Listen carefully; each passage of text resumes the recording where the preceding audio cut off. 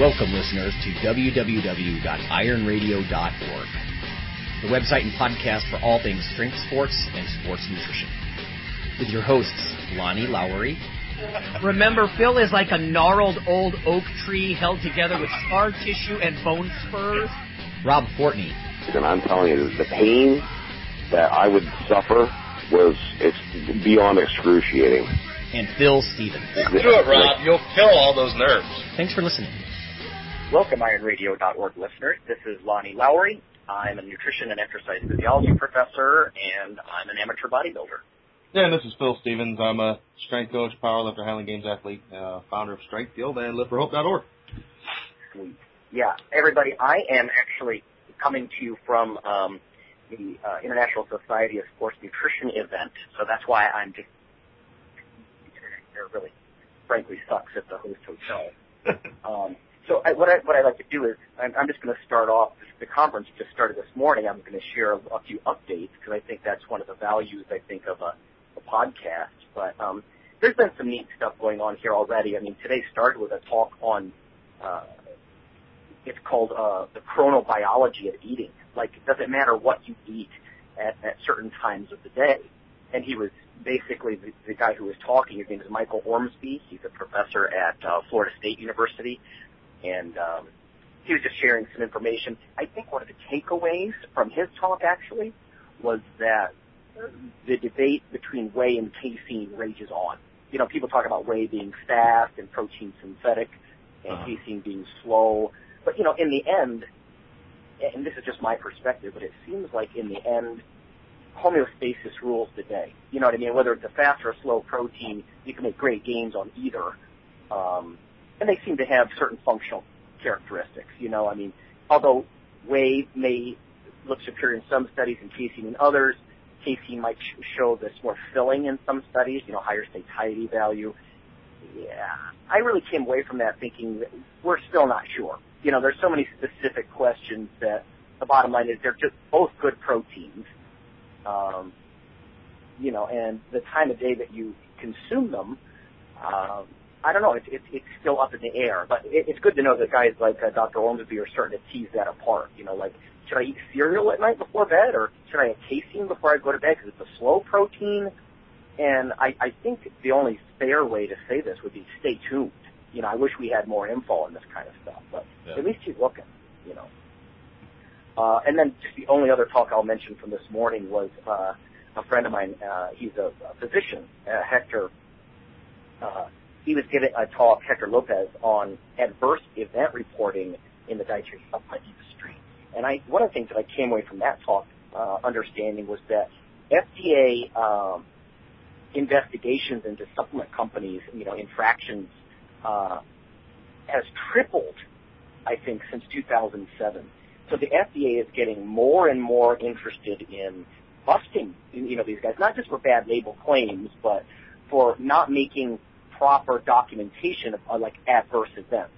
And I think one of the things that anybody who works for a supplement company that might be listening, they were very clear that just because you fill out the proper paperwork does not admit that your particular dietary supplement is bad or caused something in an adverse event. I mean, there's different levels. Like, there's just more minor, non-serious adverse events, but then there's serious ones as well.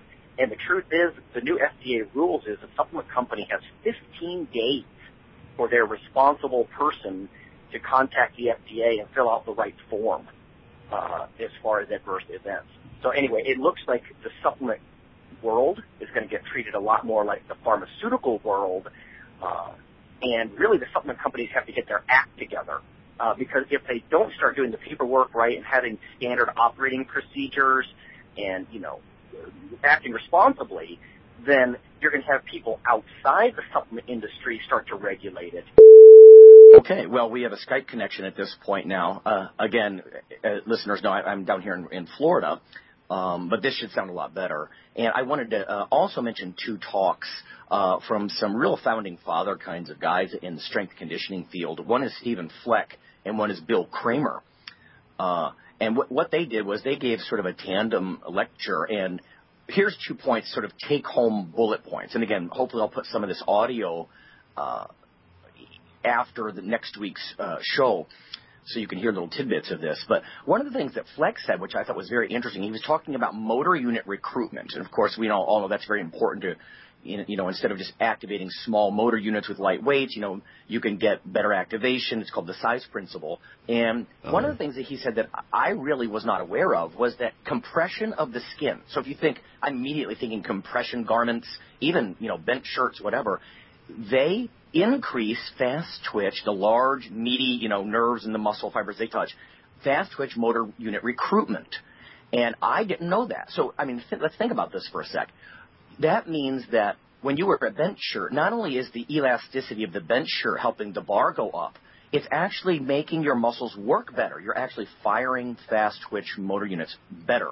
You're activating them more quickly. And I think that's very interesting. It really suggests that maybe training in a shirt, or even if you're just wearing Under Armour when you squat or whatever it is, I don't know how much compression is required, but you could actually get a super training effect, activating these big, strong motor units. So I thought that was pretty cool. So it's the actual compression of the garment? Yeah. Yeah, basically just cutaneous, skin compression. Mm-hmm. And, he was mentioning, garments in general, compression-type garments. And so, yeah, I thought that was pretty cool. Your muscles might actually function better from a powerlifting perspective or bodybuilding. You start activating these fast-twitch units just because you're compressing. It's kind of cool. And Kramer, who's buddies with Fleck, of course, he's done a lot of work with growth hormone and testosterone and everything. And one of the things I think interesting that he was sharing is he's a little bit at odds with Stu Phillips and Nick Bird and a lot of the guys that we talk about often when it comes to protein. And he's just sort of pointing out something that I think is important, that testosterone can't be underestimated when it comes to muscle growth. Because if you look at these guys that study leucine and whey protein and whatnot, it almost suggests that with 3 grams of leucine, let's say, you're going to maximize some protein synthesis trigger. But then there's almost this assumption, at least by some people, that, that's maximal muscle growth. But Kramer was showing data. He's like, what about testosterone? Because if you block, there was actually a study he showed where they blocked the testosterone levels in young men for, like a 10-week training period or something, and showed how poorly they gained strength and size. Now, boy, can you imagine volunteering for that study? We're just going to shut down your nads for 3 months. Is that okay? No, that's not good. Yeah. So, that kind of deprivation therapy, of course, they'll do that with people with prostate cancer and things like that. But, they did it. And he was just showing how poor the gains are. And at the same time, these pathways that you hear so much about, like mTOR, which is that trigger for muscle protein synthesis, that, leucine works through, and you hear so much about whey, it was intact. It was fine. These other anabolic avenues were all fine. And when you take testosterone out of the picture, even though it doesn't seem to have as direct of an effect on mTOR, for example, these guys, their training was useless. Now, this is the kind of stuff, and you know as well as I do that any experienced weightlifter is going to be like, well, duh, androgens are big. That's why athletes abuse androgens, right? I mean, you get big on them.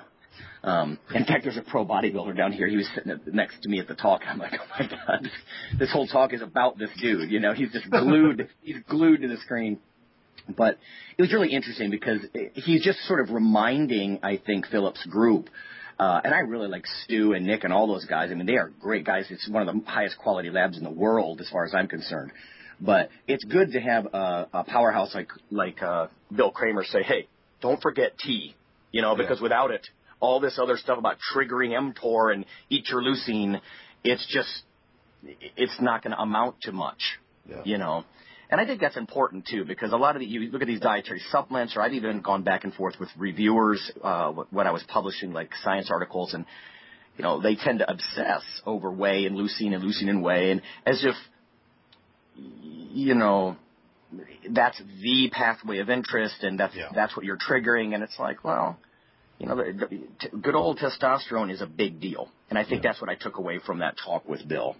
And I think that's pretty. That's kind of what you see in the supplement industry in general. They try to focus on one aspect of things. You know, there's something that comes out and they try to make, you know, be it protein synthesis or jacking up your T or whatever. They try and make it the end all be all when in reality it's more complex than that. That's right. And in fact, Kramer showed a slide. He's like, well, let's look at all the other possibilities by which you can have muscle hypertrophy that are not just this, you know, microcosm of mTOR. You know, you talk about satellite cell activation and, you know, other types of tissues. And I don't know, it was just, it's just a good reminder. It's almost like that, you know, eat big to be big. Well, big T equals big muscles. I mean, why are men more heavily muscled than women? Duh, you know. Yeah. At least in large part. So, anyway, some pretty good stuff. Just trying to learn what I can from these heavy hitters. Yeah. Okay. So this week's topic that we've been bantering back and forth, everybody, is respect your brothers, which is partly generated from the fact that I've myself encountered different situations in the gym recently, and I had to remind myself, actually, not to roll my eyes a little. And what I'd like to do is just to explain this. Of course, there's 3 or 4 different categories of heavy lifter, muscle and strength athlete, and sometimes they almost roll their eyes at each other a little. And in my particular example, believe it or not, it wasn't a power lifter or an Olympic lifter or a strongman. It was a bodybuilder who I was rolling my eyes at a little. But before I get into that, let's just talk about some of the cliches. So, Phil, you and I, we talked about this a little bit before, but maybe just share what you think are some of the stereotypes of a bodybuilder or a power lifter or, you know, that sort of thing. Yeah, like we spoke about before. I mean, you get the whole all show, no go thing with bodybuilders. I think more so than even the other strength athletes, the bodybuilders, they get the big dumb meathead thing, just like the new commercials that are out. I pick things up, I put them down, as they're walking them through the commercial gym, things like that.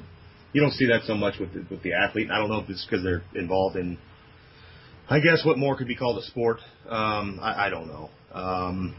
Power lifters, you know, you always get the, sure, he's strong, but he's just a big fat guy type of thing going on. Yeah. Olympic lifters. You know, and I'll tell you. Go ahead. Well, I was going to say, and with the power lifters, I think sometimes you'll even get bodybuilders look at them like, you know, oh, you're sort of an undisciplined, simple, fat dude, you know, and not really realizing that. I think you had a good point. A, bodybuilders themselves are often looked at as dumb and unrefined. So, you know, why are they looking at the power lifters like that? And B, the training is what's so complex with the powerlifters. The powerlifting training is actually much more exacting than what most bodybuilders do, I would argue. You know, so it's not counting calories, right? It's counting percentages and progression models on the bar. And like we talked about before, I think it's, you know, bodybuilders and powerlifters have a lot in common, especially when they're off season. And then as they get towards season, the powerlifting training gets more complex, whereas the bodybuilding diet gets more complex.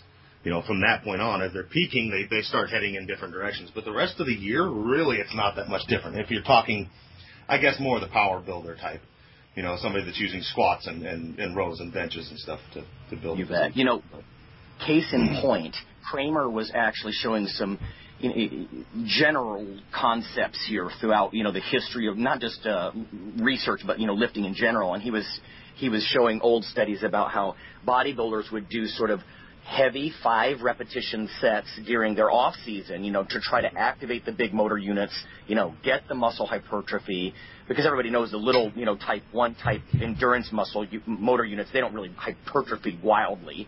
Yeah. And so the bodybuilders are lifting with 5 reps in the off season, and then he was suggesting that when they start a cutting phase, maybe they start doing 10 reps or more. And a lot of guys still do that. Now, I know there's a new wave of bodybuilders who would probably try to keep it heavy all the time.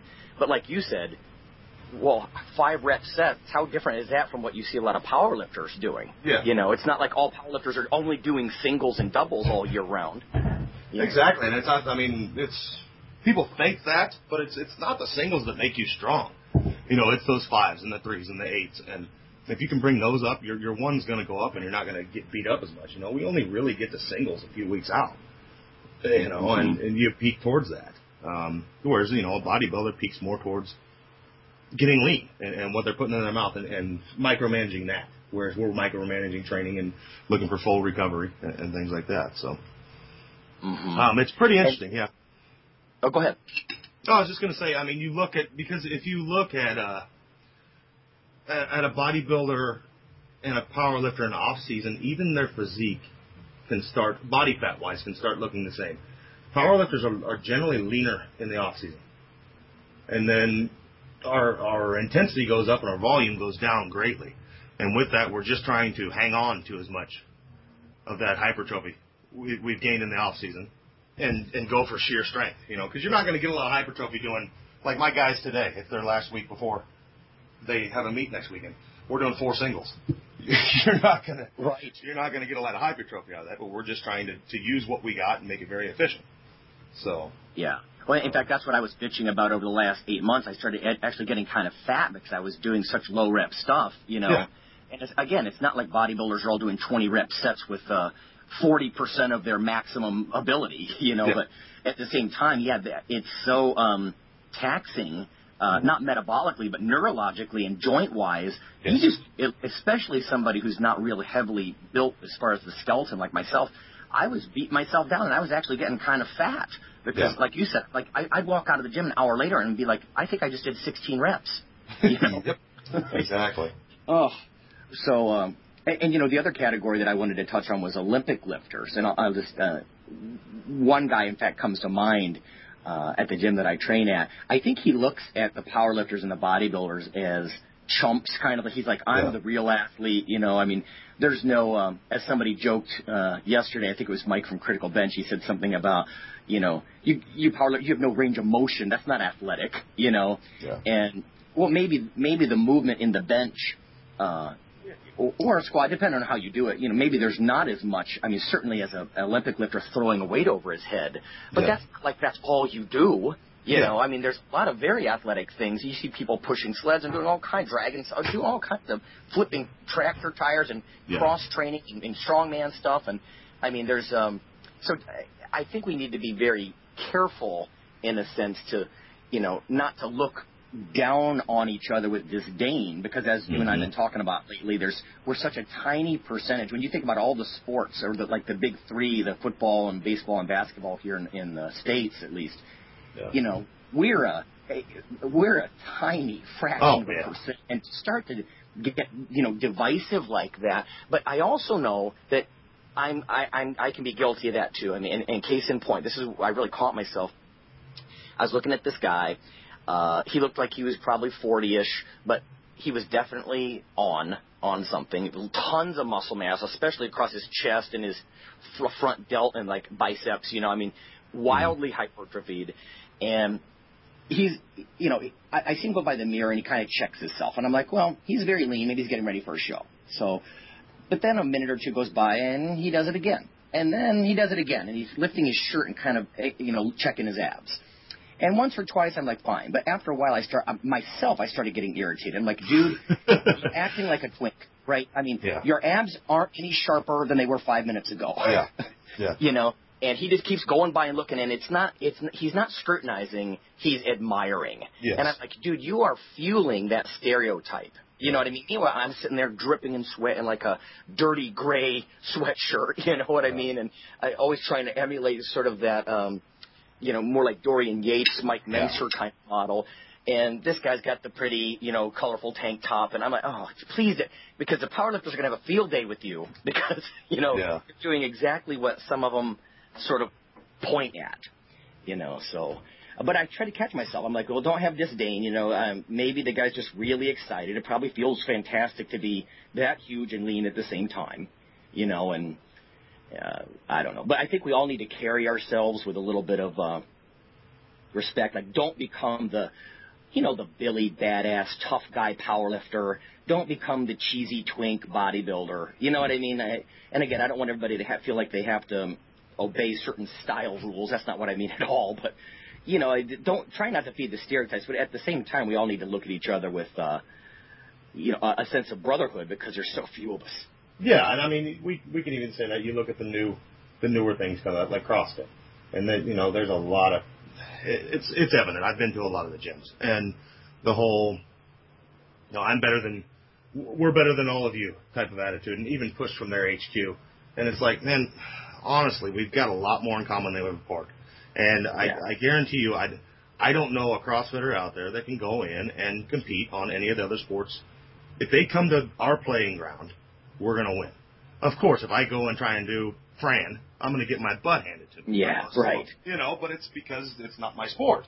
Exactly. But, and I was going to say, at the same time, they're such generalists, but it's sort of a good example because at the same time, you incorporate elements of general conditioning or bodybuilding or strongman in what you do.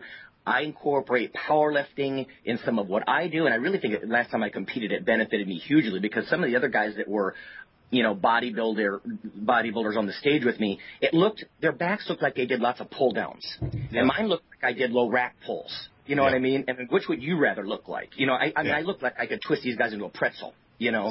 And I mean, not to blow my own horn, but it's because of that power training. And so we all use each other's. We just don't specialize in it, like you were saying. Yeah, exactly. I mean, their main sport is generalization, whereas ours is we do a little of that, and vice versa. You got the the Olympic lifters. Yeah, I've seen a lot of that, especially out of the coaches, where it's like this is the sport. It's like they try and put themselves on a pedestal. And sure, it's an awesome sport. I love Olympic weightlifting, but a gold medalist in Olympic weightlifting to me isn't any more gifted than, let's say, when Bolton pulled 1,000 pounds for the first time. I mean, it's at the highest level. Any of these sports, they've had to dedicate their lives to it, and you can't tell me there's not a skill in it. Compared to the average man who can bench his body weight once, I mean, literally, if you look at normative data, an average guy can bench his body weight once. You're talking about somebody who can rip 1,000 pounds off the floor or throw hundreds and hundreds of pounds over their head in like a second flat. This is outrageous, and it's highly specialized, and you can't expect. You can't look at the other guy and be like, all you can do is pull 1,000 off the floor. It's like, what? Wait, back up a second. Or like even these CrossFit guys, sometimes I almost think they walk around like they think they're huge. Yeah. And to me, they don't look that huge. Maybe some of them are very mesomorphic and are bigger than me, fine. But in general, they look like cross trainers to me because that's sort of what they do. And, to a power lifter or a competitive bodybuilder, they don't seem that big. No. And like you said, but then there's that elitism, and it's like, why don't you just say, listen, we just take pride in being an amalgam of all of our brothers. We do a little power. We're interested in that physique, and all these things come together. But they're jack of all trades, but they're not master of any of them. Yes.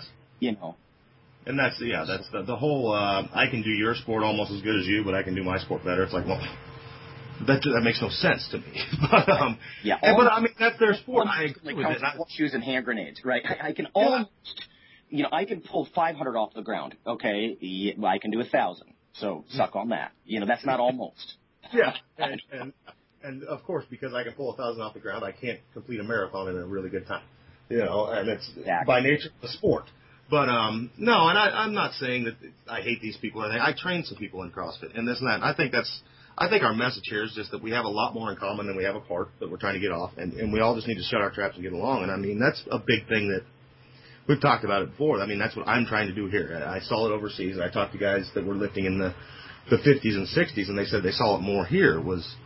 You'd go to a gym and you'd have power lifters and Olympic lifters and bodybuilders training under the same house, and they'd support each other and go to each other's contests, and there wasn't this disdain for each other. Yeah.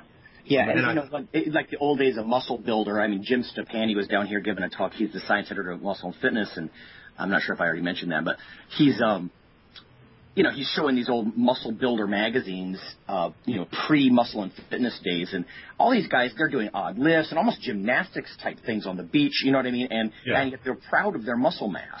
Yeah. And I would argue that most powerlifters, although they're about moving a bar, they're also proud of their muscle mass. They're way bigger than the average guy. And, and if they're not just fat guys who think they're strong, because that's a peeve of mine. If you're just some giantly obese guy and you're walking down the street, presenting your belly and swaggering back and forth, hoping your belly's going to push everybody out of the way. All right, dude, listen, you're fat. You're not strong. It's not the same thing, and you need to, you could be. You probably could be. You know, you're an endomorphic guy. Maybe you got a lot of mesomorphic component. You could add a lot of mass, but you're 5 years away from being the man you think you are right now. Yeah, you know? Exactly. And again, I don't want to rip on heavier guys because, you know, there's a lot of them. It's just the ones who they think they're an Adonis or something. And I'm like, you know, you don't have the shoulder girth to carry that belly, man. Yeah. You know? So. Exactly. That's I mean, in the end, I mean, it's just about, we've got to lose this whole, if we're going to make it anywhere, I mean, if you look at none of these sports are anywhere, like you said, compared to the big three. If you put us all together and you included strongman and Highland Games into the mix, and hell, even track and field, we can't touch one of the big three. No, and as far as small fan base, or yes. I know, or you know, the beauty of this kind of stuff is you can participate in these sorts of things your whole life. You know, even solo, and a lot of those other, like the big three kinds of sports, you know, like football and basketball and stuff. I would argue that's a little bit harder to do because you got to get a whole lot of group of guys together. You got to organize leagues and teams, and I'm not saying you can't do that in powerlifting or as well, but yeah, it's just you know what? The other point that I was trying to make was what was I going to say? Oh, there was a guy came in. He's an older lifter. And I think he had on some kind of hernia rehab belt or something. But I know for sure he's been in the gym before. And, you know, he's the kind of guy his doctor said you shouldn't lift anymore. You have some heart problems. But he came in, and the first thing he did was bellow out, "Where are my guys? I'm going back to the power room. Where are my guys?" You know, because he's an old powerlifting coach kind of guy. Yeah. And I thought it's good to have that kind of camaraderie and brotherhood. But everybody there is your guy. You know, I mean, those bodybuilders, you know, in the other room, they're not back in the power room. Some of them might be, but you know, nobody at my gym, almost nobody is fluffy, you know, prancing around in hot pink spandex and a string tank. You know, you just don't see that. But just because of the nature of the gym, it's just sort of very blue collar. Yeah. And when he's like, "Well, I just want my guys," and I'm like, "Oh, you know, that's too bad because I mean, I admire you. You know, you're an old gristly dude, and I mean." You're a true warrior, you know, and but that doesn't mean that the guys who are there just to pack on muscle mass, you know, they might only be squatting 315 or 405 for sets of 8 or 10, but that's freaking heroic too. So don't exclude them from your guys. Yeah, exactly. I mean, I don't know. I don't know. Maybe part of it's on us as I guess if you call us leaders, putting out this show here, and definitely I take it on my shoulders as a coach. You know, because I have Olympic lifters, I have power lifters, I have people running half marathons, I have CrossFitters, I have Highland Games athletes. But, you know, our last thing was a Highland Games a couple weeks ago. We all went and supported the Highland Games stuff. And now we have a power meet coming up, and we'll all come in there and do that. We all train in the same house. That's right. You know, and it's just a much more... And because you're good at what you do, each guy is good at what you do, like we were saying before, you can laugh that you're not good at certain other things. Yeah. You know, like if I snicker about, you know, your symmetry, or you're like, "Oh, 315, that's a real big bench line," you know. Yeah, exactly. I can laugh about that because that's not my primary purpose, even though I do want to be as strong as I can. Yeah. You know, I don't have the genetic makeup probably to be a, you know, high-level power lifter. That's fine with me. That's not really what I'm about. I'm going to go with my strengths, you know, because I want to be good at what I do. And so anyway, so you could create those environments. And you're right. Even like through the radio show, we can remind guys, you know, just next time you walk by somebody and you catch yourself rolling your eyes at one of your brothers, just be like, you know, I'm going to bite my tongue on that one. You know what I mean? Or even, I mean, think of the bridges you could build. I mean, if a powerlifter walks by a bodybuilder and just says something like, "Yeah, thick," man, the bodybuilder's going to eat that up. You know, or a huge bodybuilder says to maybe even a powerlifter who's not as muscular, you know, "Dude, you're looking pretty big." You know, I mean, these are good things. It's just a mutual support, like you say, create that environment. Yeah, exactly. It's not that hard because at the end we have a lot more in common with each other than we do the rest of the world. I mean, just for the fact that we go to the gym often, we're in the minority. You know. I can see that down here too, because the ISSN, the sports nutrition event, is very strength focused. It's almost a brother group to the NSCA, you know, and you can really see a lot of the people down here are bodybuilders. I was in the parking lot last night, and this guy, he he said something about, ooh, damn, you're all bodybuilders or something. I said, yeah, there's some big guys here. He goes, no, you, man. I said, no, you need to go upstairs and look at the really big guys because there are some behemoths here, you know. But again, it's good to bring them together because not everybody here is just an Olympic lifter or just a bodybuilder or just a power lifter, you know. And they're all going to the same talks. We all want to learn about how to grow bigger muscles. We all want to learn how to activate motor units and become stronger and more explosive, you know. So the similarities are evident as I go to these talks as well. Yeah. So I think all that's right, it. I think we about covered it, man. Yeah. At least we'll get something out. Apologize to everybody for the delays. We had some technical glitches. We darn near recorded this show in its entirety yesterday and had technical glitches, and so with the research travel for me and all this other stuff, it's just miraculous we get anything done at all. So thanks for listening. Yep. Okay, guys. Till next week. Iron Radio is accepting donations. If you like what we do, the professors, the scientists, the bodybuilding show promoters, the athletes themselves in powerlifting and bodybuilding, please consider making a donation or maybe buying something from the ironradio.org store. We also are accepting supporting members. So for $4 a month, which is frankly less than the bank sneaks out of your account in fees, you can step up and support a form of sort of public radio for the bodybuilding and powerlifting and strength community.